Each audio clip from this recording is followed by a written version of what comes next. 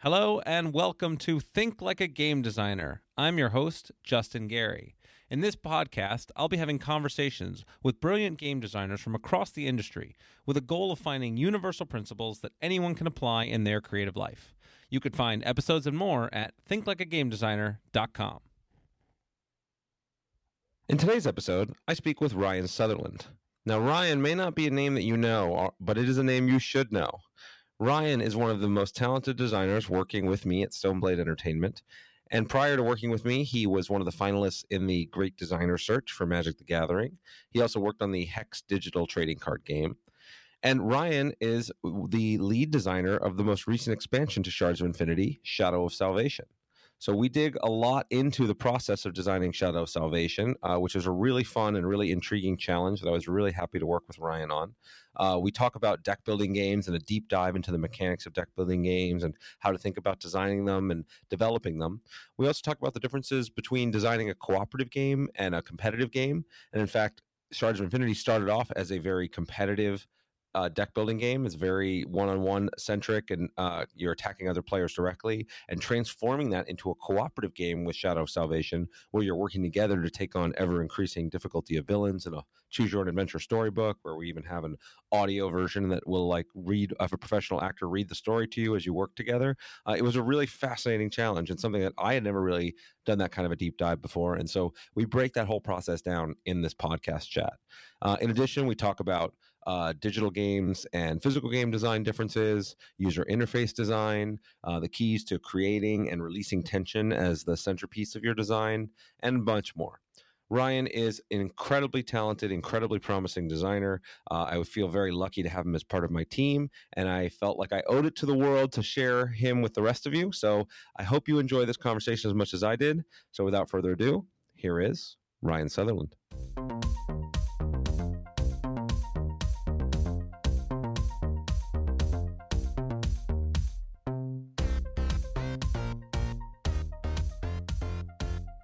Hello and welcome. I am here with Ryan Sutherland. Hey Ryan, how you doing? Hey, doing great. How are you? I'm doing really good. This is actually really fun because most of the time I do these interviews and we have chats. It's people I don't get to see that often, but you I get to see pretty much every day. We work together, and so this is actually going to be fun to have this form of conversation. Yeah, it's kind of interesting to be so formal about just talking with you, but yeah, I'm excited. I always start these episodes in the same way. A lot of the people that are listening are aspiring game designers, people that want to get careers in the industry. For giving a story about how you got into the industry, what brought you here, what's kind of your unique origin story that got you into game design and got us to be working together. Sure, yeah.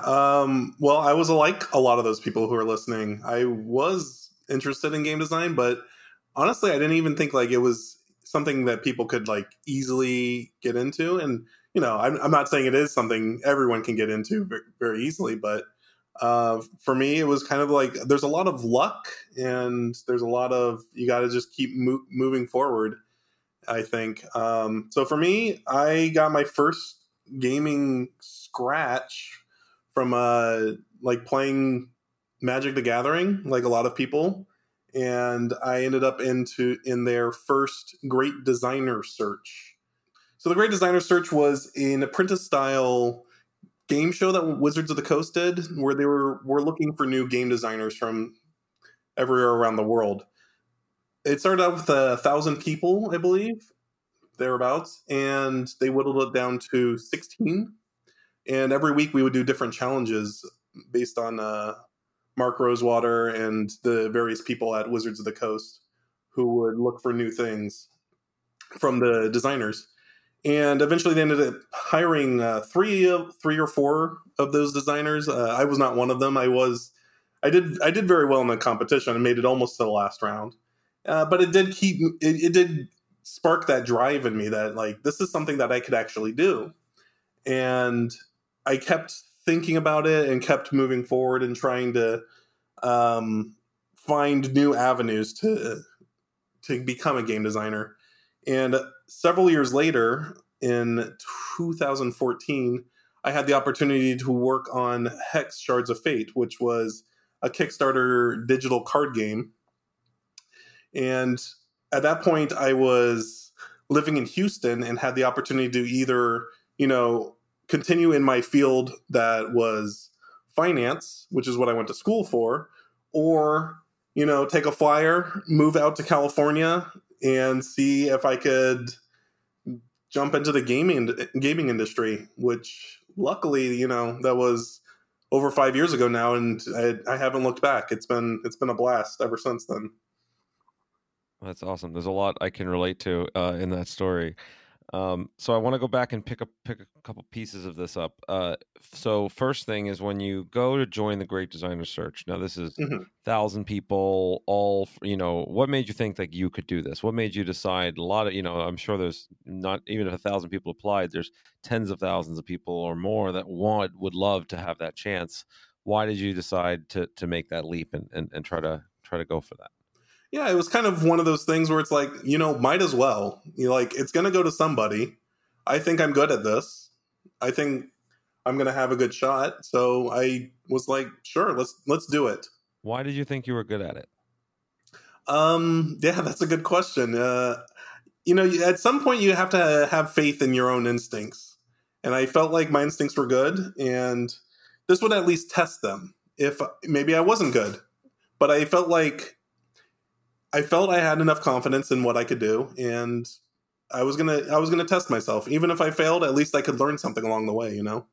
That's great. I mean, and this is sort of a lesson I hear and try to echo myself constantly, which is that willingness to, sort of trust your instincts, put something out there and, with reasonable certainty know that things are going to hit walls and aren't necessarily going to work, but you're going to learn and get up and go again. And that's the next thing I wanted to touch on from this story, which is like, okay, you went through, you did the challenge, you got pretty far, but then, you didn't get hired. So arguably this would be a failure and a setback that maybe could have stopped you in your tracks.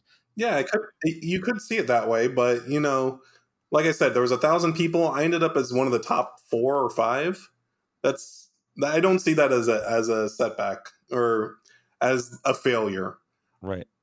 I mean, obviously, I was disappointed. Yeah, of course. Yeah, and that's where like I often again even, when I have conversations with the most successful designers out there, that everybody, your designs and your goals never all work out the way you want. That's if in fact if they do, if you always hit your targets, that means you're not aiming high enough. Yeah, Uh absolutely. and so you taking that leap, being willing to trust your instincts, being able to put yourself out there against the whole world of Magic players and people who wanted to be Magic designers, and coming out near the top gave you a huge leg up and gave you move forward. Um, and then, of course, when you applied for other jobs and started moving down the other fields, that was a key component to it. Oh yeah, definitely. And it's just like, okay, sure, I here's where I fell, but and you take the hit, and you got to keep moving though, because I knew I was good, but just not quite. I couldn't get over that last hurdle, but you just keep moving forward, and you eventually will get over those hurdles, and you'll find new avenues as long as you keep moving forward. Yeah, and one of the things that you talk about your design instincts, and this is cool because this is sort of the first time in one of these conversations I can sort of speak from the other side here because I hired you because your design instincts are awesome. You're and I discovered you in part because you were working with friends of mine and people I knew and had hired from the team in Hex, and I'd known about the designer search, and then we were able to have a conversation, a couple, and it was just instantly clear to me that you were spot on with your design instincts. You had a lot of like great insight and the right kind of attitude for this job. And so it's been very cool to now, and then what we've been 2 years plus now we've been working together. Somewhere in that No, not even that. Like a year and a half, I believe. year and a half, crazy. Yeah. So and in that time now, not only have you been able to add huge value to the projects that were running when you kind of got here, but now you've been able to build some of your own projects that are going to be coming out soon. And one of the ones that you lead designed, which I really want to talk about, is Shards of Infinity Shadow of Salvation. First, was for the Shards of Infinity brand and being able to come on and work on a project like this, what was it like and how did it differentiate it from things you've done in the past?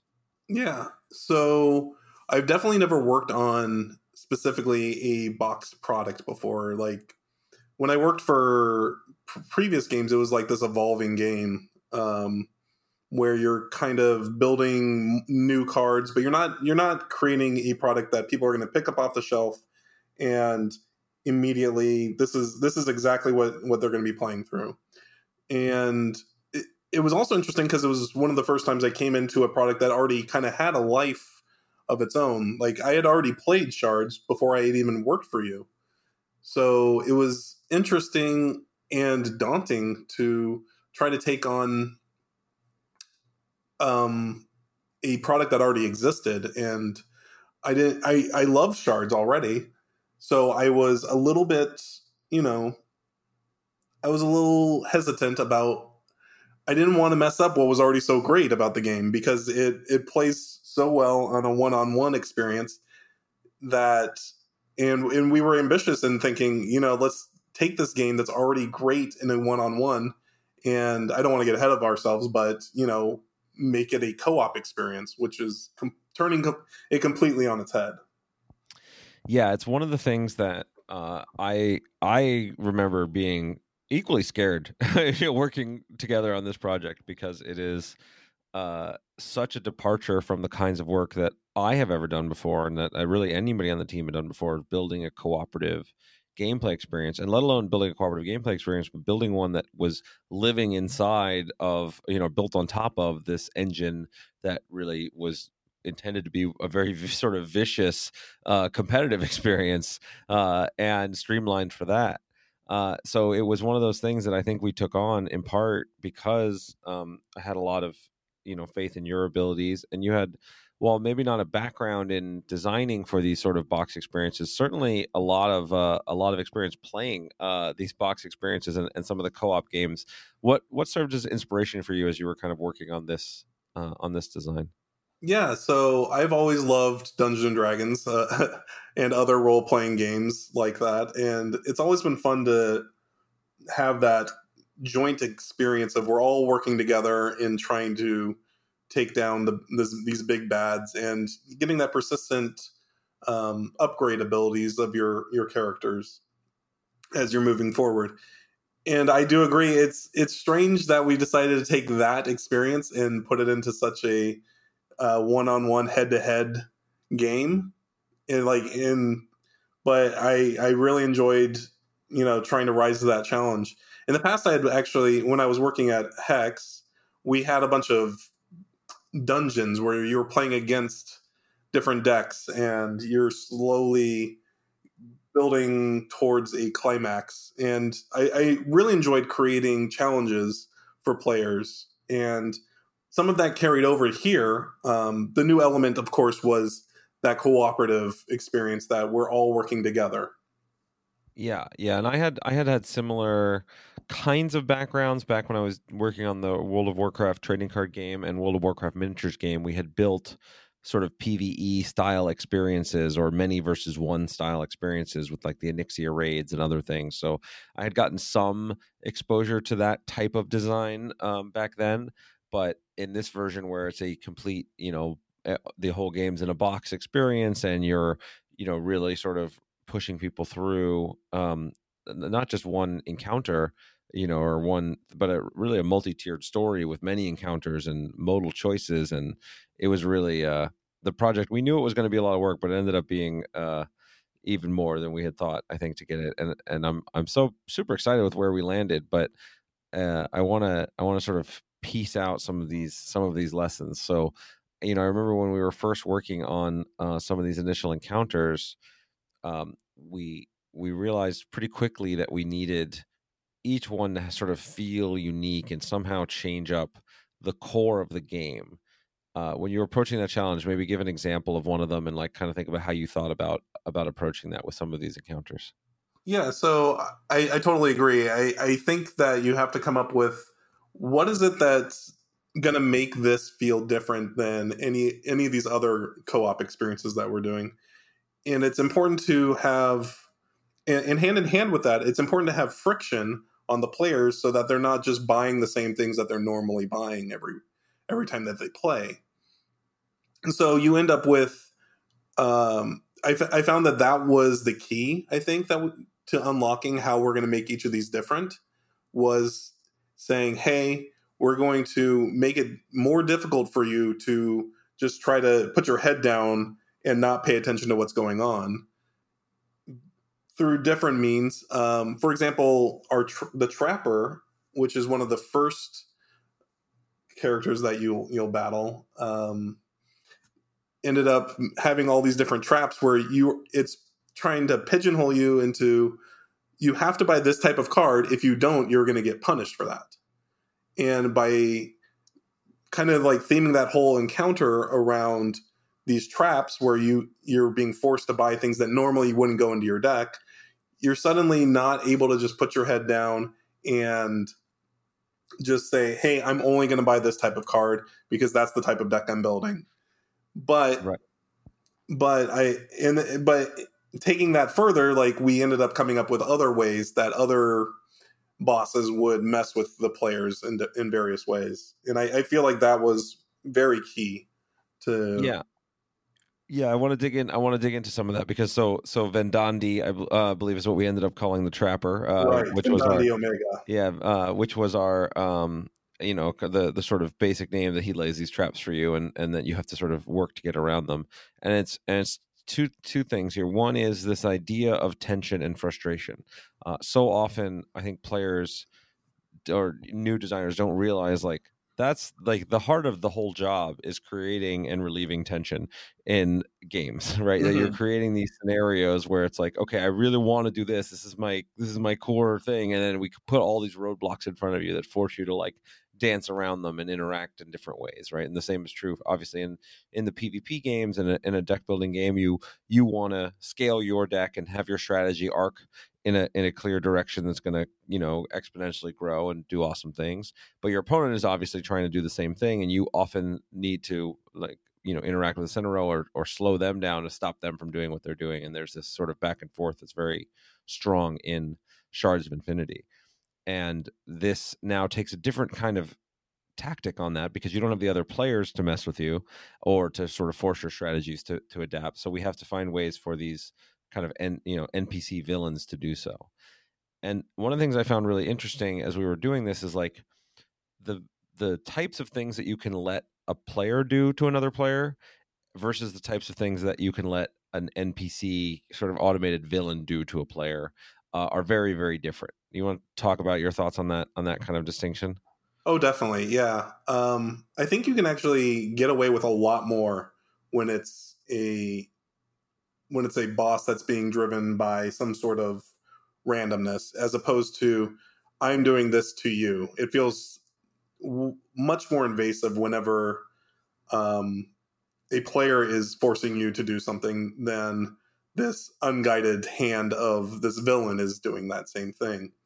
It also allowed us to do things that were it felt like you were being attacked, but ultimately it was not necessarily as bad. Like some of the card passing I thought was interesting in that it feels bad to lose one of your cards, but because you're still playing in a co-op experience, at least your team still has those types of cards. So just to clarify, so this is where one of the effects from the villains or right. one of the monsters causes you to pass cards from your own hand or your own deck to another player. Right. And you permanently lose that card. And And disrupts your strategy, which you had that card because it was optimal for your deck, but now it's going to somebody else. exactly. Yeah. So that helps throw some of those monkey wrenches into the machine that players are building. And I feel like that would be very, very invasive and would feel very bad if one of your best cards went to your opponent. However, luckily because we built it as a co-op experience, while it doesn't feel great to lose your best card, at least somebody on your team is still utilizing it, and maybe they're not utilizing it as well, but that's one of those those roadblocks where, okay, well, maybe now we have to change our strategy because I don't have the card now. Justin, you've gotten my really good card that works well with this certain strategy, but now maybe it's time for you to start utilizing that. And it the more times you give players that chance to like pivot and try to reevaluate where they're at and move forward, I think that is so much fun. That those moments of hey, we have to change our strategy right now because this monkey wrench. I think that's so much fun to rise to those challenges. Yeah, and it's really where I think Shadow of Salvation differentiates itself from the other entries into the Shards of Infinity universe, or really almost any deck building game that I've played. It's that these challenges are there that like force you as a team to have to adapt. And not only it, we basically ended up designing like 6 entire mini games, right? Because the campaign mode, which people can find online, we actually have an audiobook on our website, stoneblade.com, where you can like go through the story and click on the different parts that are there and follow along with the book in the game. And then each chapter of the 3 chapters, you pick one of the 2 encounters you want to go through, and then that has its own set of challenges, its own strategy that you have to like deconstruct and play. And then of course there's all the different things that change within each encounter of the order of cards come up and which cards you buy, and then which cards you save and modify for your deck. And so it just creates this like one of our main goals for this was to really have as much replayability as possible for a story-based game, which is really challenging, right? There's a lot of great games out there, and that where they have this awesome story that's kind of linear, but then once you play through it, it's very hard to like come back to that. And so when you were like thinking about replayability and how we build that into this structure, what were other factors that were going on for how you built this? One of the nice things is that Shards is so replayable out of the box, like just as a head-to-head game, that a lot of that carries over to whenever you're playing through the co-op experience, because you're not necessarily going to be able to rely on building the exact same deck as last time. But as far as the villain side of things, we wanted to make sure that because we built the villains run off of their own deck. So at the same time, while you're getting the chaos and the randomness of what's going to be available to buy, you also have that randomness of what challenges you're going to have to face on every single round.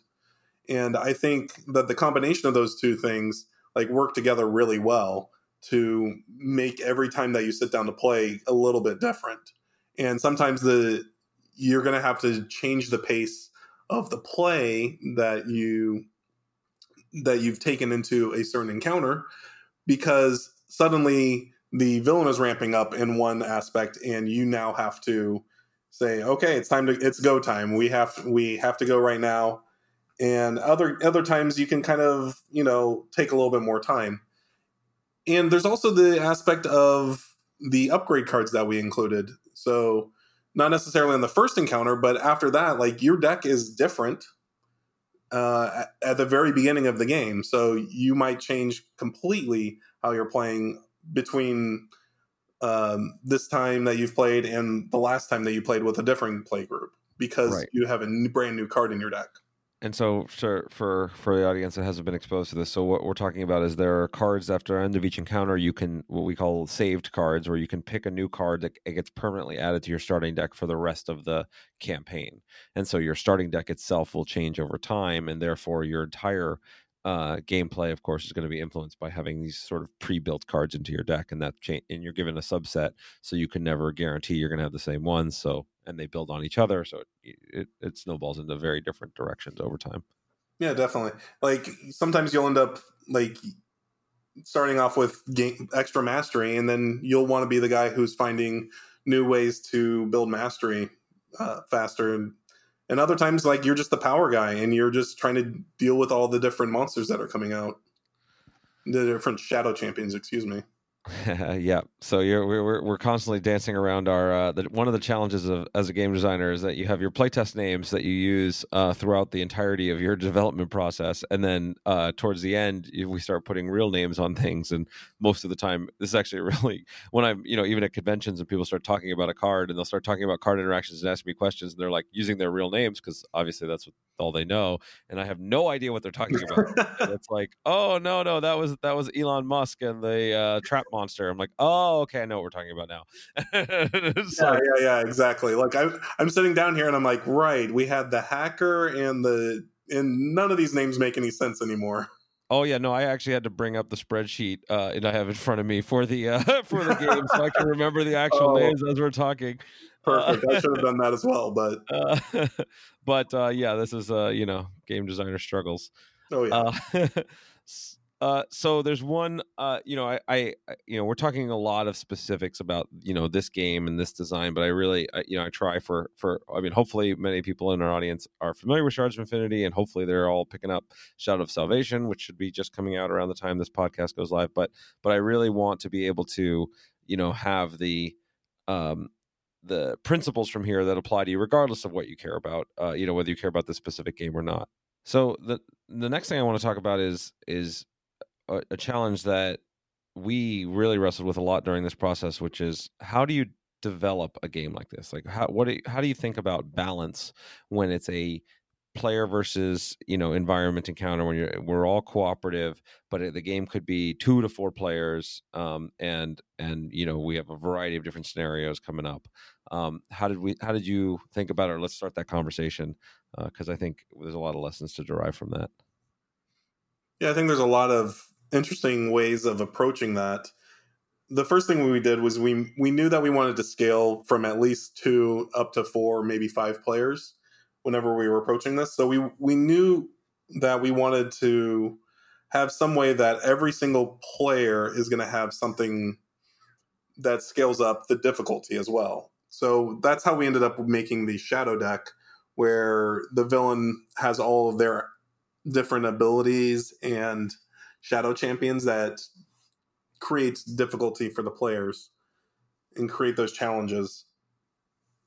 And throughout the time we were playing, I think it kind of went up and down in difficulty, and we had a lot of debates over how difficult to make it, because obviously we don't want to make it a cakewalk, because then you don't have that feeling of things are difficult, and if there's no challenge, then there's really not a lot of fun there. However, on the flip side, if we make it too difficult, then you just knock everybody out right at the beginning, and nobody really wants to play the game, because if you're just getting shut down right away, then you feel like you can't even get in the door. Right, finding that sweet spot of difficulty is key, and then Right. we have a couple of other factors when you're working with. First of all, obviously, we don't know the skill level of the players that are going to be playing the game. Certainly. And while Shadow of Salvation requires you to have purchased Shards of Infinity prior to playing it, so presumably you're at least somewhat familiar with the game, there's pretty wide levels of skill that you can be developing around. And the question of like, who should we be targeting really primarily? How do we make sure we land in the right place for the novice player versus the mid-level player versus the advanced player to hit that sweet spot of skill?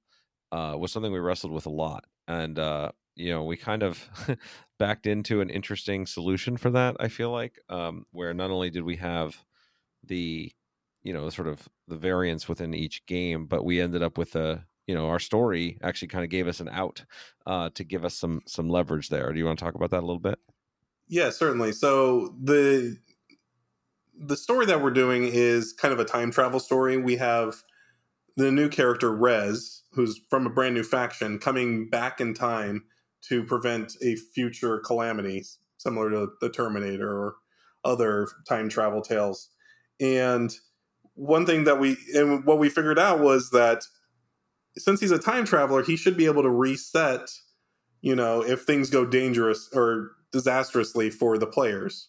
So what he does is he'll just rewind time, but when you rewind that time after a loss, you also get to take you're bringing back a card with you. So those same saved cards that we said that you get from defeating encounters, you also get one even when you fail, which ended up being a great balancing mechanic for you know for player groups that may not be as skilled. At least they'll be able to play again, but with a brand new card in their deck, or 2 or 3 cards if that's what's necessary in order to get them to move forward in the story. And it doesn't take much. It doesn't take very many cards to vastly improve a starting deck. That's for sure. Yeah, so it's one, it creates this clever option for us where we were able to get some of the best of both worlds, where we could make the encounter pretty challenging, so that even skilled players will have trouble getting through, or have it be exciting, but also make sure that there's a escape valve, if you will, for more casual players or less skilled players to be able to catch up. And we also were able to scale difficulty because it's a 3 encounter campaign. We were able to scale the difficulty from encounter to encounter, where the first tier encounter most people should be able to beat without too much difficulty. The second encounter is much harder, and the third encounter is pretty, you're even the best players are not going to get through it every time, and you're going to have you're going to hit a wall depending upon how things go.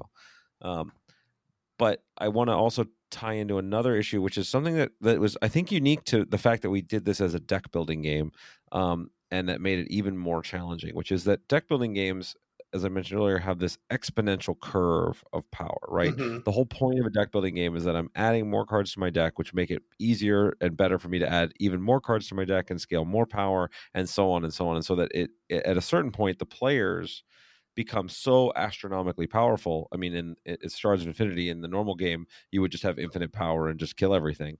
That no matter what the boss could do would just be crushed by the players and the player efficiency. But there's this earlier period where that's not the case at all. And so trying to find a boss that could scale properly with the players was something we spent a lot of time on. You want to talk a little bit about kind of how we approached that problem? Yeah, we definitely tried to make sure that the early we're talking about the different villains, or I'm sorry. Yeah, well, so the villains, we ended up using the mastery track from Shards to scale. The villains Oh, actually sure, ended up sure, gaining yeah. mastery on their own to scale along with the players. Yes, definitely. Okay, yeah. Yeah, we definitely wanted to make sure that the villains were playing on kind of the same axes that the players did. So we ended up giving them their own mastery track. But instead of putting it all on the cards, we also gave them like kind of a player sheet, or a villain sheet in this case, where as they hit certain thresholds, different abilities would happen, or they would get new passives, which would make the game harder the longer the players let the time go on. Also, the shadow monsters would also be dealing more damage or be doing more nasty things, like making players discard cards or even banish cards that they wanted to keep. Yeah, and so that we were able to sort of create that same sense of scale and exponential growth for the bad guys as the good guys are experiencing. And it I definitely feel as we play that there's that tension of are we going to cross this threshold where the players are strong enough and they can kill the boss before the boss gets too strong, and then the players have no chance left. And so it's a fun experience to play through. Yeah, sometimes you're like, okay, well, we can leave this shadow champion here. However, if the boss gains like 2 more mastery, that thing is going to deal like 20 damage, and that's hard to just like leave on the table whenever you're kind of as a group, you guys are deciding how to split up all the damage. Yeah. All right. Well, we've dug deep into Shadow of Salvation, which I love, and I can't wait for everybody to kind of play. We got to show it off at Gen Con this past year, and people seem to love it, but we only had very few copies that were gone in hours. So getting this actually into players' hands and seeing how they like this experience is going to be pretty awesome, and must be pretty exciting for you as your first lead design of a physical box product.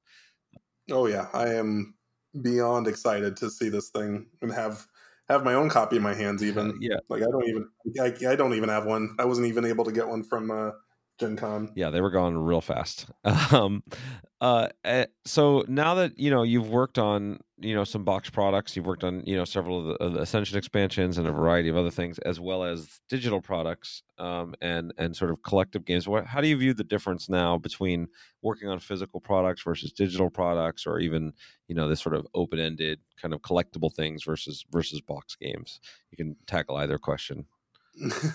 Sure. Digital really makes you think differently.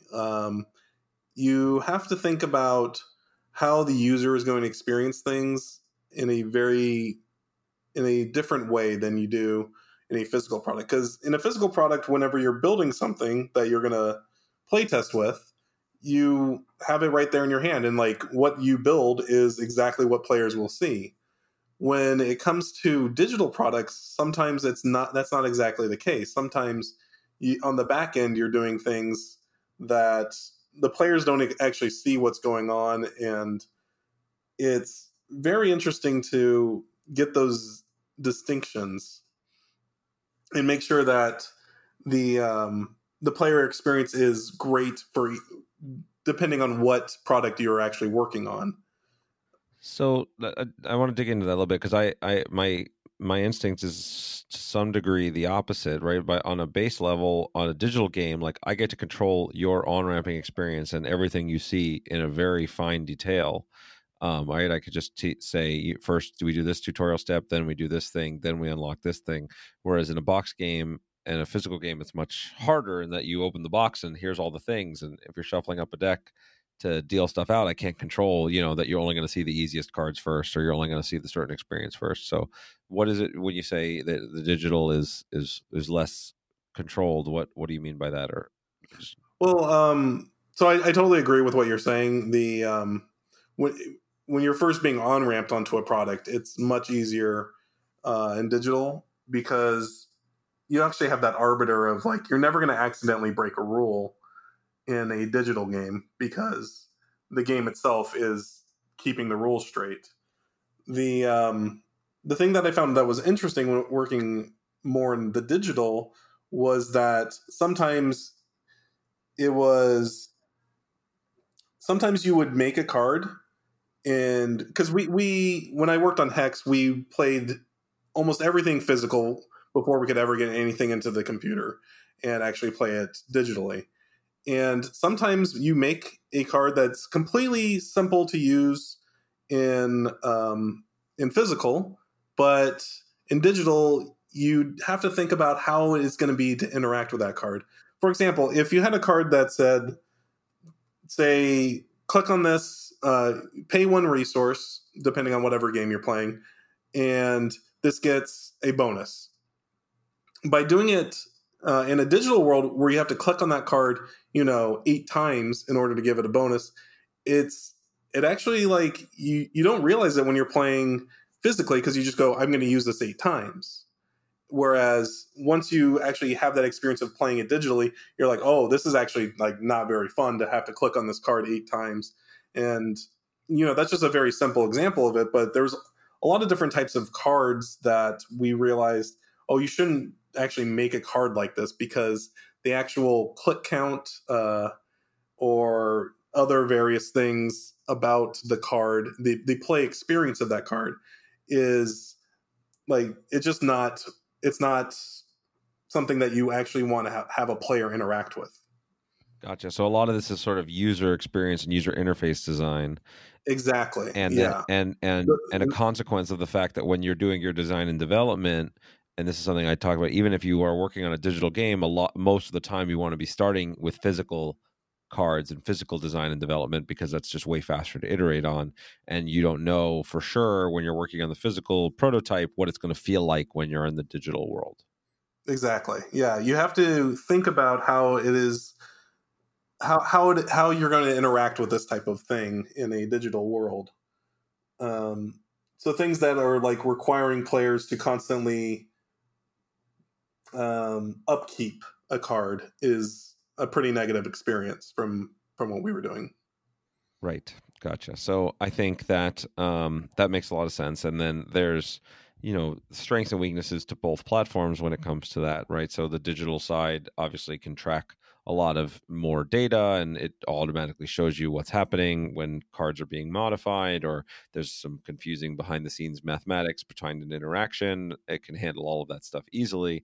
Those things become very cumbersome in the physical world. But in the physical world, you can do things that are just like you said, simple, right? Like, okay, yeah, I'll use this 8 times, this ability 8 times, or the card will just tell you what to do, and a player can understand that. Whereas in the physical world, it can be very cumbersome to program and build and make it work within the interfaces it exists. Or I think one of the interesting recent examples I've noticed is that for Magic the Gathering, when most of the time before, when you would like look at cards and then put cards on the bottom of your deck, you would just put them in the order you wanted. And then in the digital world, doing that is a real pain in the butt and ended up taking a while and delaying things. And I've noticed they've changed the designs recently to putting cards at the bottom of your deck in a random order. And I think that largely because of the impact on digital. Yeah, there's I mean, even pulling back from that, like talking about the Magic Online versus Magic Arena, just tapping your lands. Like Magic Online, you have to physically tap each of your lands in order to create the mana. Whereas Arena, they're trying to streamline that, and it's Right, and you do lose something when you make those streamlines. Like there are a lot of times they'll tap lands incorrectly, or oh the yeah, auto skip function gives away information, or you have like delays that gives away information, or there's all these like little things that are like, you lose something out of the experience, but the net result is that they've streamlined it for digital in a way that's like pretty amazing and awesome. And it was I agree with almost every design choice that they've made on that team. But there are real trade-offs, and there elements of the physical game that get lost when you really try to build something for digital, and vice versa. yeah, definitely. The way that you interact with cards is just so different. I mean, even like there's even some cards that they've even said that they were not going to try to make a card like this because digital exists. I kind of there. There's been some cards where I did have a fond spot in my heart where it would randomly, or everybody has to like separate all their cards in play into three piles, and it destroys one of the piles at random. And the cumbersome nature of having to do that in a digital format, they've written an article about how we were not going to do cards like this anymore. Sure. Yeah, I think there's a lot of interesting other little elements about the things that you can do for digital. Like one of the things I think Hearthstone does a really good job with is like their like big effects are like super like animated, and things are flying around the screen, and there's all this cool like the sort of bells and whistles around it can really be a lot of the payoff just entirely on its own, which is not something you really have as a tool when you're working in physical games, or you don't have a budget like Blizzard, I guess. Yeah, for sure, for sure. There is something to the visual nature of some things. Definitely. Well, when you're building out games, how much thought do you put in? So I think working with you as long as I have, I think you and I are similarly very mechanics first kind of designers. But how much thought do you put into the aesthetics or the theme or components and stuff when you're doing your own designs? Is that something that's like been changing over time, or are there is there a story of a time when that's really influenced you? I think for me personally, I think theme is very extremely important. I think that's one of the most important things to me. Even like if like I think it's important to find the mechanical hook that you're looking for, but you want to be able to make sure that it can be layered onto something that actually resonates. I think that having the marriage of mechanics and thematic is one of the most important things for me as a designer. I find it important to like even if I were to like create a role playing game, I want a sword to feel different than like a hammer. Like I want there to be a mechanical difference between those two things. And like I might feel like because of this mechanic, I'm like, yeah, this feels like swinging a hammer, whereas this feels like swinging a sword.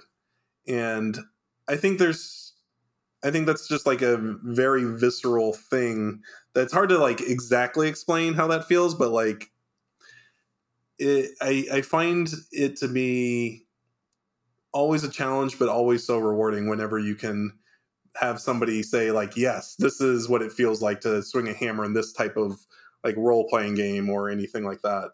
I was always disappointed whenever like in Dungeons and Dragons, like it's just a different stat block. Like this one deals one more damage, but it's less likely to hit. It's like, oh, it's so boring. Why isn't this hammer actually like crushing this armor, or you know, why isn't this slicing through? I think that's I think that's super important in order to get things feeling right. Yeah. There's often a trade-off in that world between getting that fine-tuned, theme and mechanic working, and then the sort of complexity and number of edge cases you end up having to introduce in those worlds. Yeah, no, definitely. Like you don't want to make it so it's like, okay, well, if somebody's playing this or wearing this type of armor, then this is going to deal extra damage. Like I don't know. I think it's interesting where like it's important to come up with very simple ways of making this feel different and trying to make the difference between two things important, but as simple as possible. I think that's one of the most challenging things, and again, one of the most rewarding things. Yeah, there's a couple pieces to pick out from that. One is I think it actually, this is another thing that emphasizes like the difference between a digital game and a physical game. Like I think in a digital game you can get a lot more detailed in like how those distinctions work. Like you can have, because the hard work is in the background in a lot of ways, right? Mm-hmm. You can have games like Civilization where there's like a million different subparts of things that are happening. That's like if you want to dive deep, you can dive deep, or if you want to just play it at a surface level, you can play it as a surface level, and it's fine. It all just works. Or BattleTech is an interesting example, right? So that's like a role playing game that has a very detailed thing about like heat sinks and each of your pieces of armor and how attacks can strike in different things, and missiles work different than lasers, and lasers work different than like a power sword. And I was like, oh, this is so cool. I loved reading the books, but like actually playing it was like spreadsheets the game. Uh, and that didn't sound like fun to me. But playing, you could play it online, and they actually just released, I think, recently a BattleTech online, and it's super cool because you can like, again, you can. I think giving players the feeling and the option to sort of deep dive into something and have it feel that verisimilitude, that feeling like this is real, this is how it would be in real life, or this is the thematically correct thing, but not putting them in a position where unless they are going deep down that rabbit hole, they're not going to be able to figure out what's going on. Is really that key. Mm-hmm. Yeah, no, definitely. I think maybe it'd be illustrative to highlight some of the games that you love that you don't work on. What are the kind of games? Obviously, Magic we've talked about. And what other games are take up a lot of your time and attention, and you kind of aspire towards as good examples out there? I am a sucker for a good card based roguelike, such as Slay the Spire. Yeah. I think a lot of those games, like they're still kind of in the same family as like TCGs and other card games, but they do such a good job of having that feeling of I'm getting better through upgrading my deck, and I I think they do a great job of like making, like for example in that game when I was talking about hammers versus swords, like those things actually do very different things. Like a rogue using a dagger is going to draw cards but deal less damage, whereas a sword is going to deal more damage.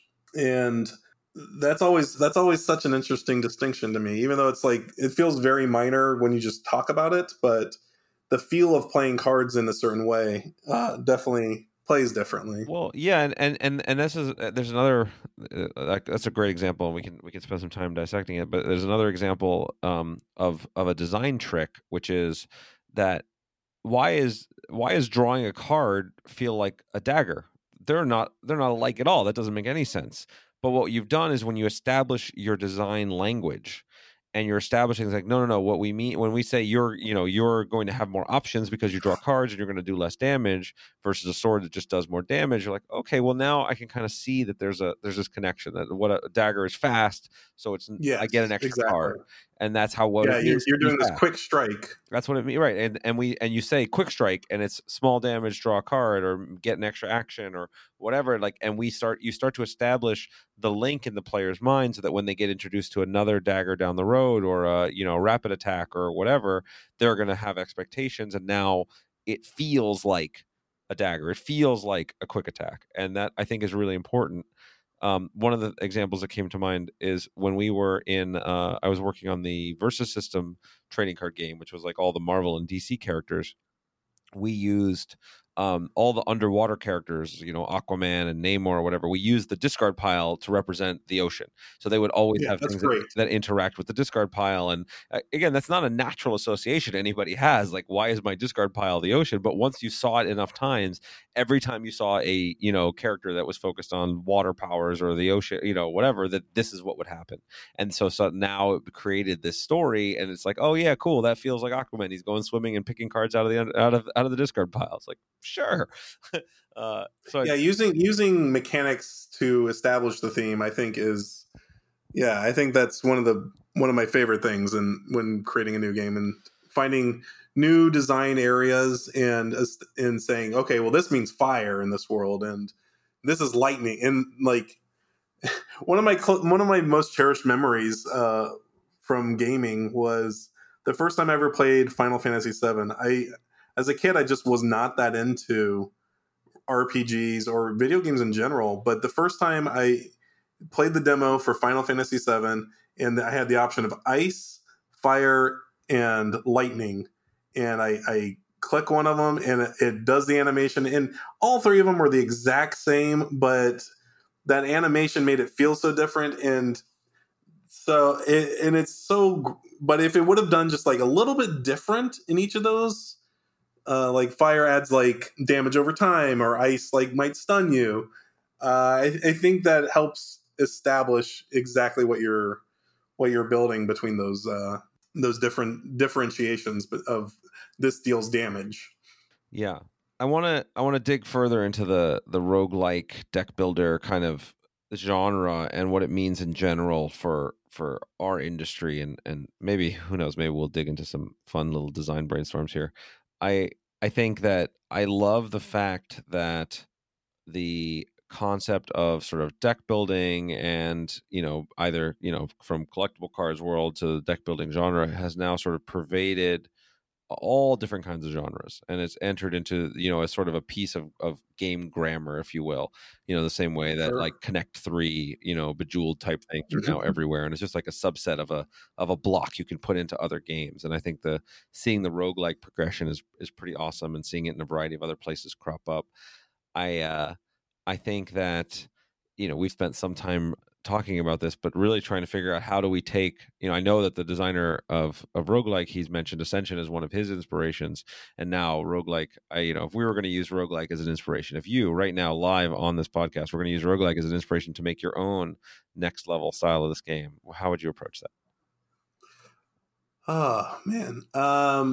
For me, I think, Put you on the spot. yeah, right on the spot.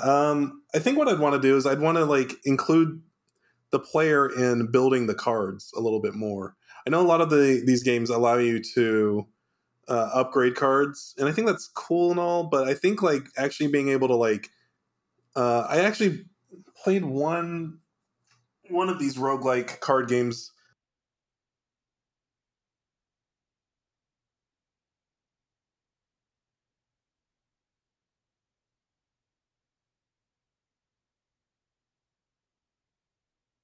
I was like, okay, this is pretty interesting. What's going on here? And I think that there's something to like allowing players to completely shape the cards that they're putting into their deck and kind of build them the way that exactly they want to. Without, but I think, I mean, obviously you need to be careful about that, because you don't want to make it again turn into some type of spreadsheet where I have 80 different um, variables on this card that I have to manage. Sure. Well, I mean, didn't Hex have a system kind of like this where you could like socket effects into cards or something like that? We had ways where like on certain creatures you could socket in like a keyword, Gotcha. which I think is not quite where I wanted, where I'd want to be. Like later on, we did do fusion troops, which was fun. That was take these two creatures and literally combine them together, combine their costs and stats and everything. So is that the And I kind of think thing you're that, thinking about that would maybe even yeah, I work? think ever since we made that, I was like, oh, this is there's definitely something to this. Like being able to combine these things, having that feeling of I'm combining these things together to make exactly what I want, I think is interesting. Well, and I think there's another route to do it too, where maybe you give cards something like a sphere grid, like a simplified sphere grid or battle grid, where you could upgrade or add certain abilities to each card. What do you mean by sphere grid or battle grid? Okay, so in Final Fantasy X or Path of Exile, they have these very complicated maps of abilities on cards that you can add additional ability, or generally they were just on your character, but I'm thinking like more abstractly, like on a card, you can open up this card and there's like there's like 3 or 4 different things you can choose to add to this card. Right, it's sort of an upgrade tree that, can kind of go Yeah. down different paths. Yeah, I guess that's close enough. Just an upgrade tree to each card would be an interesting way of approaching. Yeah, and I want to tie this back into some of our earlier conversation too, because like I agree with you. Like my first instinct when I hear something like that is like, oh man, that's going to be really hard to balance, and like being, giving people that freedom and flexibility without it being something that's just going to get like super degenerate super quickly. Is a challenge. But when you think about something like Slay the Spire, and you think about our previous conversation about like PvE campaign challenges and development versus PvP, like I'm inclined to think you can get away with just a lot more of that. Like let people play with these random things, but control like how often they're able to get those ludicrous combos, right? Sometimes you play Slay the Spire and you just get this just busted deck that you could just crush everything, and it's like super trivial to go through the campaign. And other times it is super impossible to get through the campaign. And so there's this interesting that I think a more wiggle room, if you will, to give people that freedom to customize, and just more variety of experience to keep coming back and coming back and coming back is worth a ton. And so I feel like there's actually quite a bit of space here that hasn't been explored. Yeah, I think you're completely allowed to quote unquote break the game, especially in a roguelike game, because there's an end. Eventually, the player will have to restart. And even though they broke it this time, next time they're not going to have the same options. Everything's going to be changed. There's all these moving parts that you're not going to be able to necessarily do exactly what you did last time. Yeah, I think that's both a key to creating that replayability, but there's also a challenge that comes with it. I'd like to hear you talk about a little bit, which is, with these roguelikes and these experiences, they're start over, and they're a variety every time, just like in a tabletop deck building game experience. But then once it's over, you lose that entire sense of progress. You lose that entire sense of what's going on, and so each thing is kind of bite size. I mean, I remember I got super obsessed with Slay the Spire for a while, played it a ton, kind of felt like I'd been there, done that, and then put it aside, and I haven't picked it up in a while. Although this conversation is going to make me want to play it again. But do you think there's ways to sort of maybe get more of that feeling of long-term progression, or other things that kind of some kind of persistence or thing that's going to keep people hooked in the long term? Like, when it comes to deck building games or tabletop games, there's the social aspect and the community aspect that I'm playing against other people. But in a game that's like a solo experience, are there ways to you think about making that more compelling and more connective over the long term? Yeah, well, one thing a lot of the roguelikes do, and I think Slay of the Spire does this a little bit, but not nearly as much as others in the genre, is giving you permanent unlocks as you've played. I think for the first few games of Slay the Spire, you're unlocking new cards, but obviously there's a point where they can't have you unlocking 300 cards or whatever. And I think in that style of game, you don't want to be, doing that for forever, because you want players that have access to everything at a fairly early point in the game. But I don't know, maybe there's some sort of like Hall of Fame mode where you retire these characters and they have some type of ongoing effect that might help you in the long run, or maybe you can call them in at some point in the future. I definitely like the idea of like, after you've finished with this character that was amazing, like you remember this run for for the entire time that you're playing the game, trying to relive the glory. I think there is definitely some sadness in that, like you're never going to get back to that, and that the game doesn't commemorate very well those things. I think having some sort of like Hall of Champions that may or may not actually affect your game, or maybe at some point you'll be able to recall that character and play through a harder mode using that deck. Would be interesting. Yeah, that sounds kind of cool. I also think your idea about like creating more modular cards that you can modify over time, I think is potentially another piece to this puzzle, right? Because like you Sure, said, yeah, because one thing definitely. is like, all right, well, yeah, I can unlock cards that don't exist, but how many cards is the, are we going to design, and how often or how long are we going to keep people from them, is going to provide a natural cap to that progression. But then if it's like, no, actually now you start modifying cards, you start building your own cards, and each run lets you build a new card that didn't exist before. And now that, so there's this sort of potentially truly limitless progression, or at least, functionally limitless, of the number of different things you could do and create and change. That Yeah, you can build quite a few systems in order to allow cards to keep evolving and keep becoming more and more powerful. I also think there's just something about the social part of, card games, deck building games, things in general, that maybe there's still a way to integrate. I like the fact that Slay the Spire and those roguelikes are solo experiences, but I kind of want there to be more ways. Some tricks that I know they use are like they'll have their daily challenges and leaderboards and things that kind of like let you compare yourself to other players and sort of feel like you're connected to a community. But I'd love to figure out ways to make that connection stronger. Almost like where you could, you know, export the exact dungeon you went through and have other people battle, or build your own custom dungeon that people have to go through, or vice versa. There's like I feel like there's more space to explore there that would be really interesting.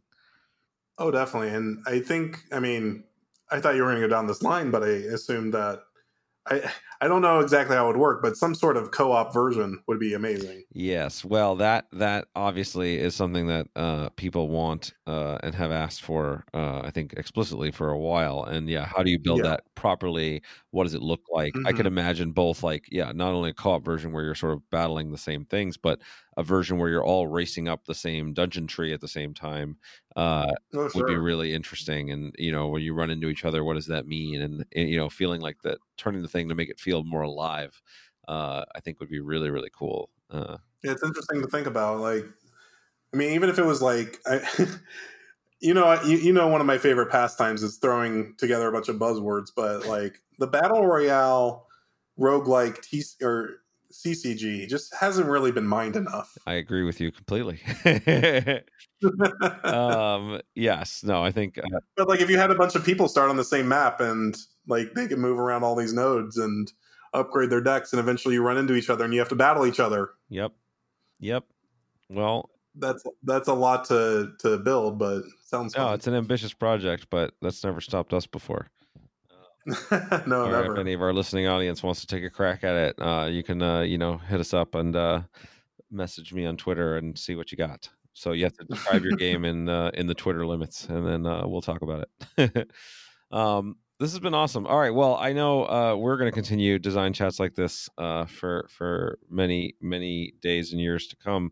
But it's been really fun to be able to do this in this format and share you as a designer, as there's many people may not be familiar with, and all of your thoughts, which I've been super excited to get to know so well over the last year and a half or so.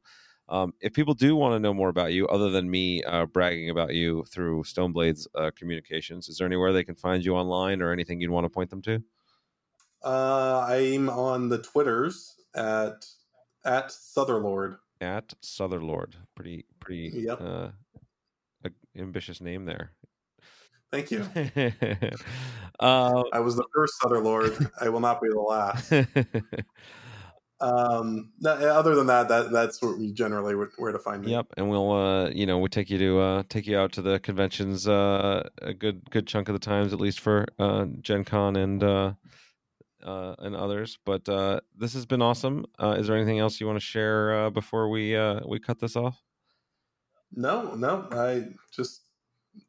I really enjoyed this chat, and I can't wait to see what else we got up our sleeves. Awesome. Well, this is a good time, and I'll see you Monday, and I'll see everybody in the listening audience in our next podcast next month.